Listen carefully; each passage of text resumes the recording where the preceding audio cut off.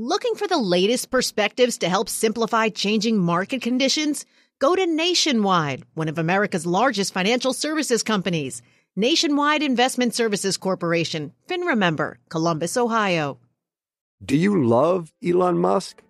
Do you hate Elon Musk? Do you have no idea what to think about Elon Musk? Then we have just the show for you. He's become even more larger than life. Buying Twitter doesn't get us closer to Mars. They are really close to the edge of everything falling apart. Oh, Elon, I volunteer. Put a chip in my brain.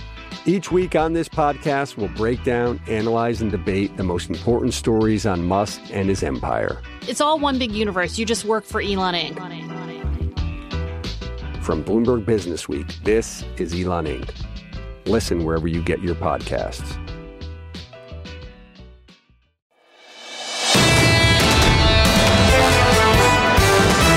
This is the Bloomberg Surveillance Podcast. I'm Lisa Abramowitz, along with Tom Keene and Jonathan Farrow.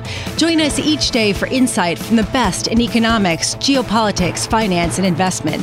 Subscribe to Bloomberg Surveillance on demand on Apple, Spotify, and anywhere you get your podcasts, and always on Bloomberg.com, the Bloomberg Terminal, and the Bloomberg Business app. Let's just get to James Athey over in London, investment director over at Aberdeen. James, great to catch up with you. It's like the question of the week. What's it all about, James? What's behind this bond market move? Hey, John. Yeah, I mean, it's a good question. It's been a very strange few trading days. We had stronger US data and the market seemingly couldn't sell off at all. And then we've seemingly got these kind of random sell-offs out of nowhere with not much behind them. I mean, Larry Summers there, I agree with you that it's all a bit spurious, some false accuracy in there, but I think that term premium element is certainly part of it. But if you look at the equity market, 11% earnings growth price for 12 months ahead in the S&P and trading at 20 times roughly, that looks like a pretty nice, if not soft landing, yet you've got this massive inversion in the bond yield curve. One of those is wrong, and it looks like they're kind of converging from both directions, which is probably reasonable given the data we're seeing in the US. Does it make sense to you, James, that we're seeing risk assets hold in there despite some of the moves that we're seeing in benchmark bond yields? Is that a loaded question, Lisa? Because you and I tend to be the only bears that are speaking publicly. Carry on. I found it difficult to explain or justify really that rally in the equity market from a fundamental or from a probability-weighted, risk-adjusted basis. It looked like there was a lot of short covering in that, in spite of the fact that obviously the economic news has been better than expected. So I am generally surprised at how well equities can ignore some of the macro drivers. But it's hard to pick holes in, for example, retail sales data this week.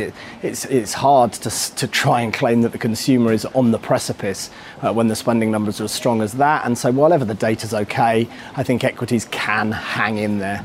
What about credit? We were talking about how narrow credit spreads were, and we were talking with Winnie Caesar about how much companies have readjusted to prolong some of their payment structures and increase their cash, shore up their ability to maintain themselves through this period. Are you getting bullish on credit, or do you think that it's over its skis? How do you sort of rationalize?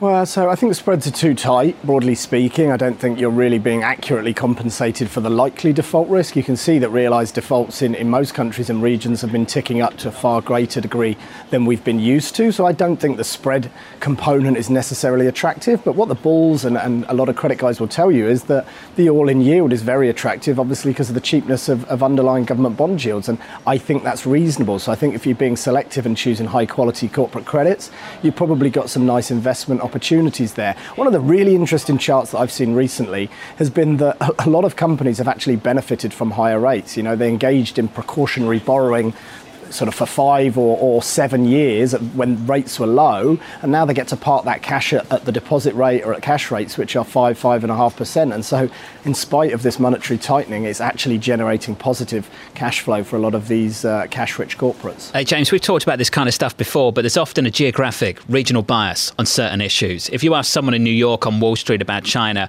shrug of the shoulders. And the stereotype would be, for the boomers at least, tell me where the Dow is and move on with life. In London, there's a much more nuanced view about macro and China specifically. James, what's the view on China right now in the city? Yeah, I mean, I think people are nervous/cautious, but to be honest, as is often the case, most folks are biased to believe that we will see what we have seen, and that is when China has a bit of a wobble, we should just expect quote-unquote stimulus, and that'll lead to a positive reaction from markets. So it's not something that people are really kind of looking to play as a macro theme. And the door doesn't swing both ways. When the US sneezes, the world catches a cold. The US is a massive consumer with a huge current account deficit. China really is consuming domestically and exporting a lot, and so it's not the same linkage. But you are seeing, I think, places like Australia and Germany likely to struggle going forward. But most people, I think, want to buy dollar CNH as an expression of China concerns, maybe sell the Aussie dollar, but not much else. So, James, with that in mind, are we thinking about it the wrong way round? Not how China influences the US, but how the US influences China, given what's happened with real rates and what could happen with the dollar going forward from here? Yeah, to a very great degree. I mean, you can see the Chinese policymakers, the PBOC, really trying to offset this weakness in the yuan. I guess they're worried about a similar situation to 2015 emerging and capital flight and creating bigger stability problems for themselves. But they are fighting what looks to be a pretty losing battle, because the US data is just holding up that much better than everywhere else. And so in spite of the market desperate to trade carry, to trade risk on, the US dollar really is just starting to generate a bit of upward momentum, because I think we are in a US exceptionalism world, at least for now. And that does create problems globally. It does create problems for dollar borrowers. We know that. So what are you doing right now, given the fact that some people are saying we're at an inflection point? Do you believe that? Are you shifting some of your allocations in response? I mean, I've been saying that we're on the precipice of an inflection for quite some time, and sometimes you look really clever and sometimes you look really stupid. It's been that kind of environment. Bear, bull, flatter, steepener, we've had it all over the last 8 weeks. I do think Europe is starting to show its true colours. They've got structural weakness and cyclical headwinds now because of policy and the pandemic effects subsiding, so increase a bit of duration there. And I think the US yield curve, I think there's a good chance it can steepen both ways. I think it can bear steepen in a soft landing, it can bull steepen if the data disappoints. I love an asymmetric position, so adding to steepening risk, and actually been paying US 5-year, because that looks really low, and if we get a bear steepener, that should rocket higher. But beyond that, it's quite difficult. Still trying to cling on to the more medium-term positions, generally being defensive, and hoping that the forward-looking indicators will give us an accurate indication, and that suggests things will get worse from here. You mentioned a short squeeze. How much have the shorts been squeezed out? How much are people really long this equity market at a time where there are some real questions?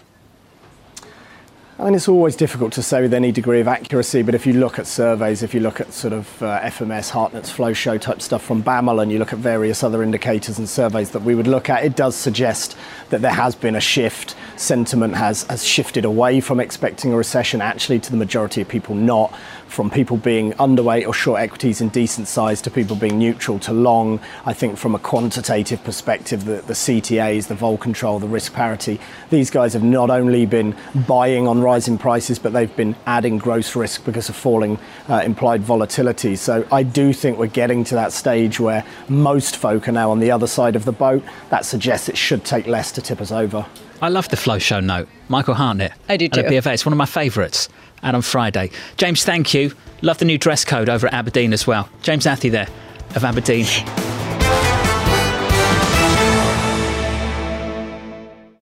Seeking timely market and economic updates to help guide client conversations? Look to Nationwide.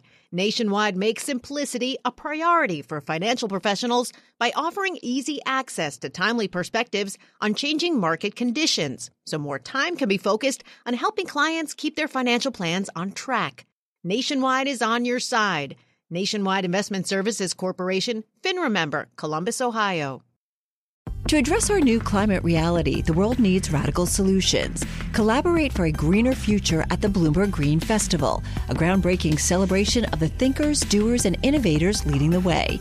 From design and culture to technology, science, and entertainment, hear from inspirational speakers and immerse yourself in climate solutions. July 10th through 13th in Seattle. Title sponsor, Amazon. Get 20% off using promo code Radio20 at BloombergLive.com/Green Festival.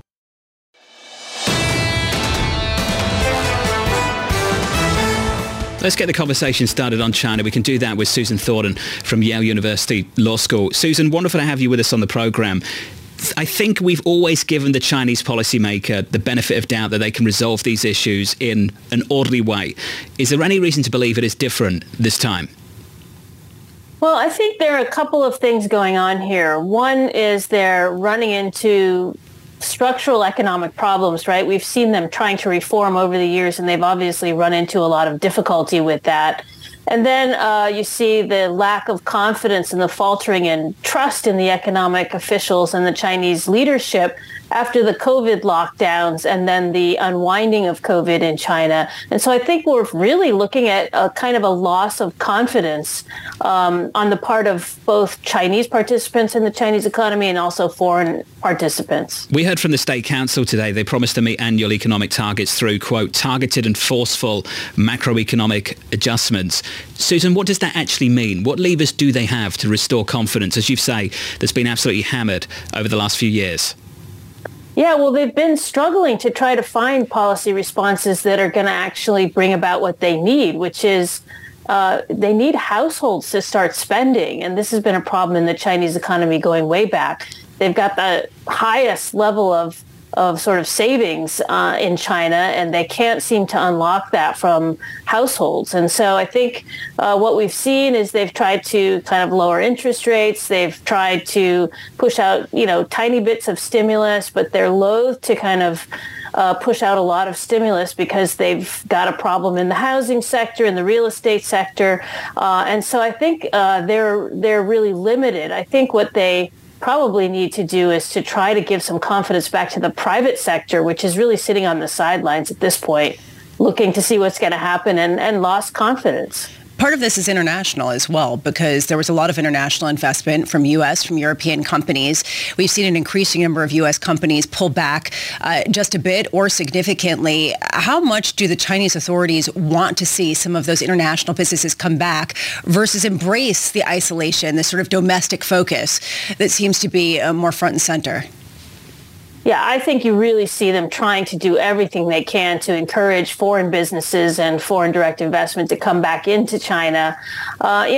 It's been a tough 5 years for foreign businesses trying to work in China. I mean, not just COVID, but all of this slew of regulations that have come out, a lot of kind of chilling rules and laws that have been passed, especially on cross-border data flows. It's been very hard for companies to deal with trying to get, the data that they depend on to do their businesses in many cases back and forth across the border. And so there's just been a whole slew of problems that have kept people kind of wondering what they should be doing about their China business and how they should be looking at this market long term. With all your years' experience as a diplomat for the U.S. to a host of Asian nations, I'm wondering if the economic difficulties that China is facing makes it more or less difficult for the U.S. to negotiate. In other words, does the U.S. have more leverage or less leverage as a result? Well, I think what I've seen since the Chinese have really started to face up to the fact that the economy is not going to bounce back after COVID the way they were talking about initially. There's really been a big change in, I think, sort of mindset about the need to maintain connectedness with the rest of the world economy. And I think there was a question about that at one point earlier. And there may still be a division inside the Chinese leadership on this. But certainly the technocrat economic experts in the Chinese government understand that the Chinese economy needs to maintain those connections. Susan, last week, the President of the United States referred to the Chinese economy as a ticking time bomb.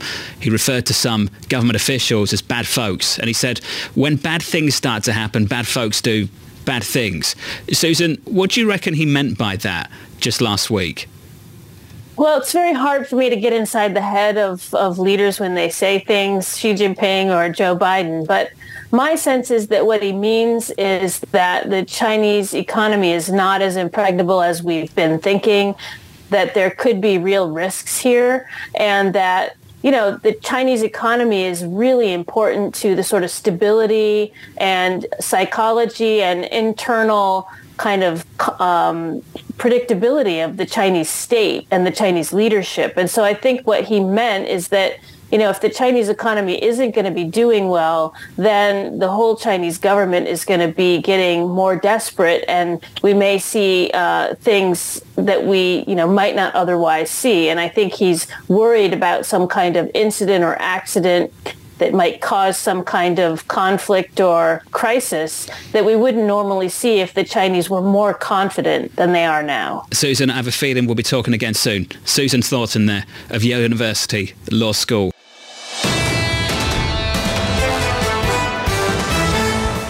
We've been asking a lot of questions around how long the retailer can keep going, how long the consumer can keep spending, whether they're running out of cash, whether they're going to be challenged by some of their student loan payments.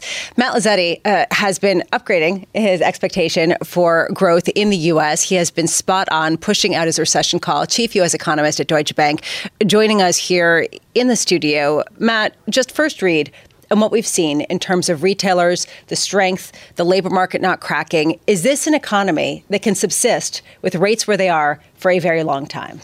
Look, I think right now it looks like the answer is yes in the near term. We just upgraded our Q3 growth forecast to above 3%. Everybody was anticipating, I think including the Fed, as we saw in the minutes yesterday, that you would see this second half of the year growth slowdown, that you're beginning to see rates bite, that the tightening of financial conditions and bank lending conditions was going to be impacting the economy. What it looks like we've seen with the data so far, now it's only a very little bit of data for Q3, is an acceleration. For the consumer, for industrial production. It goes against certainly what we were anticipating at this point in time and raises really important questions, I think, for the Fed. One of the questions, and John asked it earlier, are rates restrictive currently? How do we even know if they are restrictive?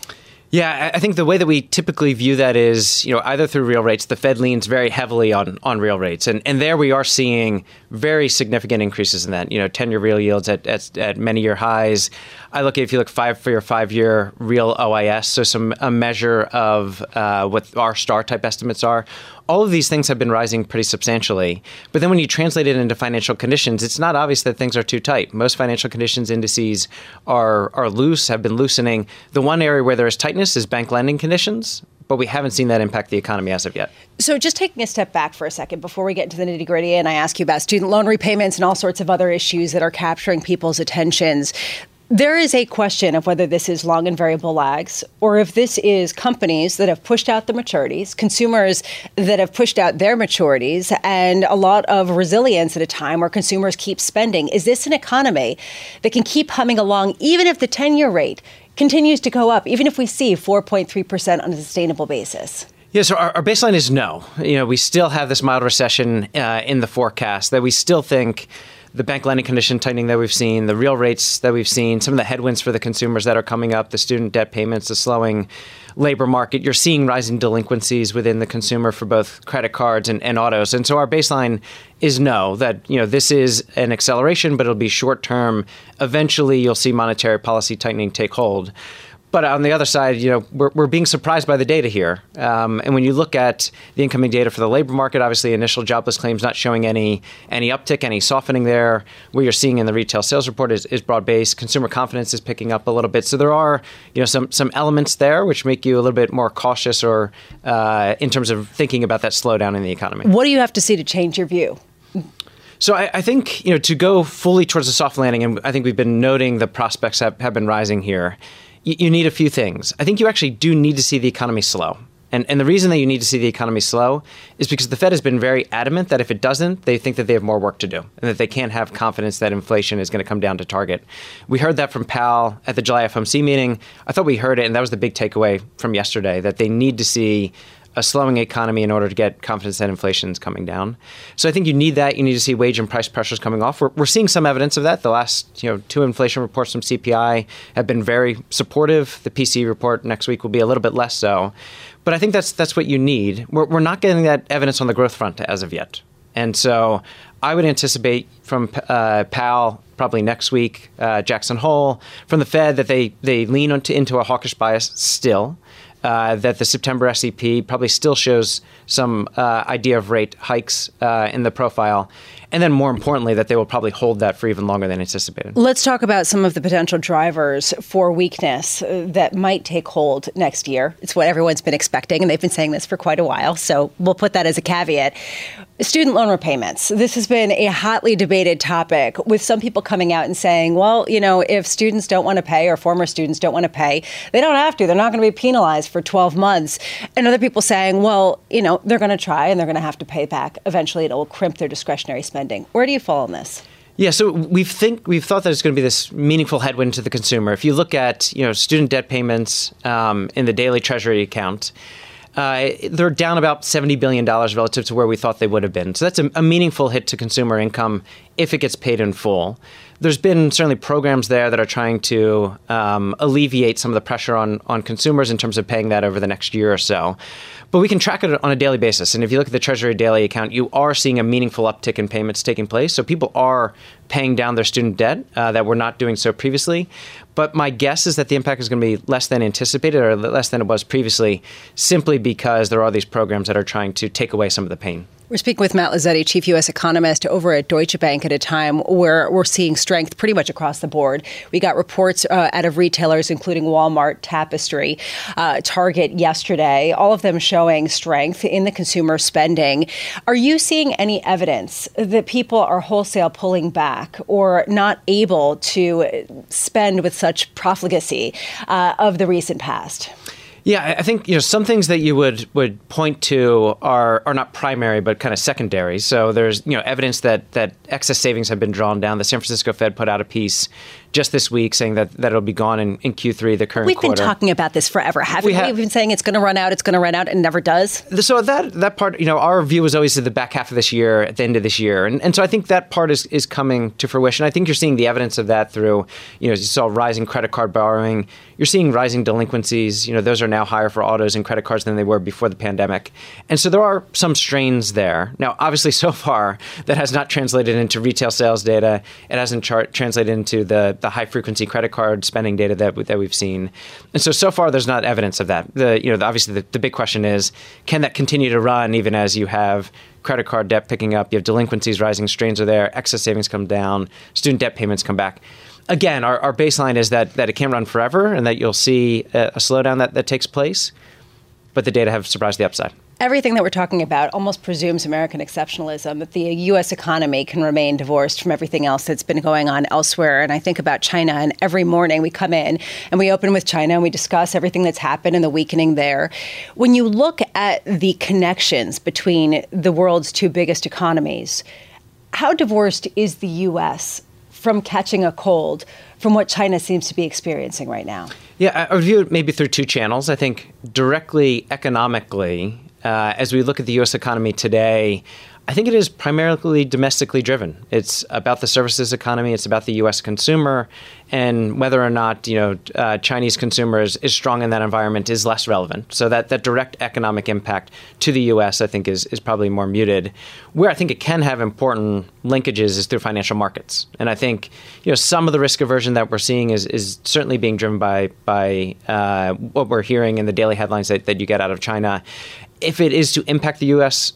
economy more significantly, I think it has to be through financial markets that you get turmoil that takes place there. And I think it's an interesting question. We talk about high real yields, high yields maybe not impacting the U.S. consumer as much, but perhaps where we're seeing it is more on the global sphere, and that's where it's beginning to bite, and maybe there will be spillovers, but through financial markets. And this is a reason why people are wondering whether things are getting close to a breaking point at a time where the fundamental economy seems to be doing just fine. How closely do you watch that? The financial transmission mechanisms, the surveys that come out, but also just some of the fissures happening on the global market sphere? Oh, I think you have to, follow financial conditions, however you might define them, very, very closely. I think we always, part of the reason that we anticipate, or people are anticipating we can get the soft landing, is because you're getting the economic data take place. You're getting a Fed that was hawkish and raised rates very substantially, but financial conditions have not fallen apart. I think if you see equities come down, credit spreads widen, the VIX come up, financial conditions tighten in a sharp and aggressive way, that often leads to very quick changes in narratives. And so if you get that taking place for whatever the reason might be, I think you'll see kind of a downgrade of soft landing prospects. What do you think people are getting most wrong right now? It's a difficult environment. If the economy is actually accelerating, then that is certainly, I think, one that is getting wrong. On our baseline, we still think that you have a recession. That is not the prevailing narrative in the market right now, even if it's the baseline for most economists. So I think if you get that, the correction in markets that we would need to see would be pretty substantial. The extent of Fed rate cuts next year would be far more substantial than what the market is pricing. Matt Lazzetti, Chief U.S. Economist, joining us here over at Deutsche Bank.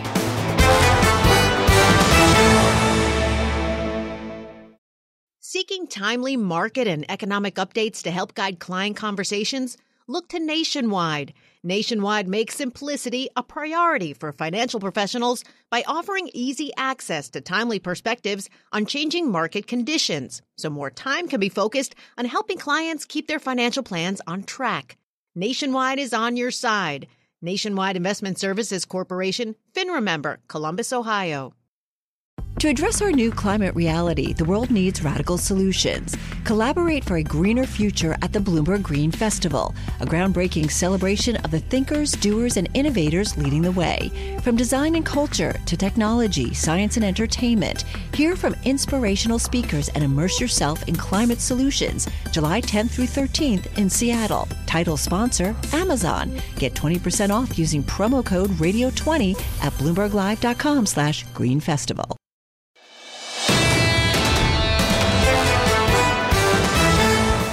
One company that's doing well, Walmart, once again raising its annual profit forecast, this for the second straight quarter. The stock is higher here by about 1.1%. Better numbers, a beat on a top and bottom line, and a raise to the outlook as well. Joe Fowden joins us now, the Senior Research Analyst and Assistant Director of Research at Telsey Advisory Group. Joe, great to catch up with you, sir, and good to continue this conversation on US retail. We asked the question, I know you've got the answers. If Walmart is doing well, what about everybody else? Yeah, it really does reflect that there could be some concern for other parts of the economy. We continue to see the high end doing well. The low end is seeking value. The middle income consumer has been trading down and seeking value. And now we've seen that with Walmart. Amazon recently had very good results. And even Target yesterday, their food and consumable side of the business was pretty healthy. And people were trading down theirs to in that area. So, we're seeing increased traffic at Walmart. You're seeing higher sales of groceries and basic items and consumables. So, the consumer's still putting food on the table, and that's an area of focus, but discretionary has been soft, that's for sure. Joe, how much clarity have you got on where margins are going to be over the next couple of quarters? Yeah, I'll tell you, Walmart keeps putting up better margins than expected. I think the lower freight costs are helping. And that's helping all of retail. Remember, a year ago, 2 years ago, freight costs were through the roof, especially ocean freight, and that's come down quite a bit. So that's actually helping to provide a little bit of a tailwind and give some confidence, I think, for Walmart and others to raise numbers for the back half. I mean, others are not doing that, but Walmart for sure, their raise that they gave is just really that confident in the fact that they're getting the traffic, they're getting the sales on the top line, and, they really are getting the profitability they need to drop to the bottom line. Joe, when you look beyond Walmart, when you look beyond Target, when you take a look at other retailers, do you have a sense of discretionary spending money that people have parked in the bank? Do you have a sense of whether consumers are running out or whether they're doing just fine? Our view is that the consumer is under some pressure, and they have some money to spend, but it's only in pockets. So if you've planned a trip and you're going to Europe or you're going to other parts of the U.S., or if you've planned a big event, you're going to Taylor Swift concert, that might take up a good chunk of your discretionary dollars that you would otherwise have spent on some goods. And I think during the pandemic, when we saw people spending a lot on goods, especially home, and coming out of it, you saw a lot of spend on apparel last year, those dollars have kind of shifted elsewhere. So, we've looked at credit. I know consumer credit's been rising, but not to alarming levels as of yet. And so the consumer is out there and able to spend it at the moment. Wage growth is still pretty solid. Employment levels are good. But they're not spending broadly. They're just spending within different silos. Obviously, food is one of them. But right now, services, going out to eat, while that is starting to moderate, they have been spending there versus goods. This sounds prudent. This sounds like good balance sheet management. This sounds like actually responsible consumer spending habits. Doesn't it seem sustainable and doesn't really speak to some sort of broad slowdown in retailing that a lot of people say has to happen, or consumer spending that has to happen for the U.S. economy to soften? Yeah, I think that's a fair statement. I think that, when you look at retail broadly, again, anybody offering value, those catering to essential goods are doing well. Where was a lot of pull forward of demand during the pandemic, we're still in a normalization phase coming off of that. And I think the consumer has been very prudent with how they've been spending. And, we're hopeful that we're going to have a solid back half and a decent holiday season. We'll hear more from Walmart when they speak in a few minutes. But, it just seems that the consumer has been more resilient than I think a lot of us have given credit at this point in the year. Before you run off for that call, and I know you've got to listen to that, Target yesterday said this, Joe, that the resumption of student loan repayments would cause additional pressure on strained consumer budgets. Lisa's been saying this all week. The White House instituted a 12-month on-ramp. Are they just setting up a decent thing to blame later on this year? Joe, what's your read on that? Yeah, well, so we did a deep dive report on this and an analysis of student loan debt. And, there's 17% of the U.S. adult population has student loans, federal student loans, that are going to have to start being paid back. Now, they won't be penalized perhaps for a year, so there's a little bit of a grace period. But, our thought process on this was that middle income, middle to upper is where you start to see more of that pressure. Those are the people that do have the student loans. Target's customer is really that customer. And so we called out in our report that we thought Target was among those that might see a little more of an impact from student loans. Maybe less so at a place like Walmart, which sells so much grocery and people have been trading down and seeking value. You don't quite have that at a Target. So I think there is some reality there. I don't think the student loan thing will be broad-based for everybody. Again, the very high end won't be an issue. And then the low end it may not be as much of an issue either. It's really the middle that, once again, is going to get squeezed on this. Joe, I'm just curious where we are in some of the durable goods sectors, which a lot of people are wondering how long can keep contracting. Are we at a point, an inflection point to the other direction, where suddenly people are starting to go back to things that they shunned after the mass binge buying during the pandemic? We started to see through the summer some early signs that you might be seeing a little bit of a shift from the services back towards goods. And we're hopeful that will continue into the fall. And, holiday will come, Christmas will come, kids will get gifts, so that spending will happen. We're hoping that shift is a little bbit more aggressive back towards the goods on the retail side of the sector. But it seems, again, that there are some initial green shoots there that the good spending might start to come back. I thought you were going to break out to a Christmas song then, Joe. I hope the kids get gifts. Kids will get gifts. I hope they get gifts. Well, maybe. They'll get something under the tree. Joe, thank you. Joe Feldman at Telsey Advisory Group. Subscribe to the Bloomberg Surveillance Podcast on Apple, Spotify, and anywhere else you get your podcasts. Listen live every weekday starting at 7 a.m. Eastern on Bloomberg.com, the iHeartRadio app, TuneIn, and the Bloomberg Business app. You can watch us live on Bloomberg Television and always on the Bloomberg Terminal. Thanks for listening. I'm Lisa Abramowitz, and this is Bloomberg.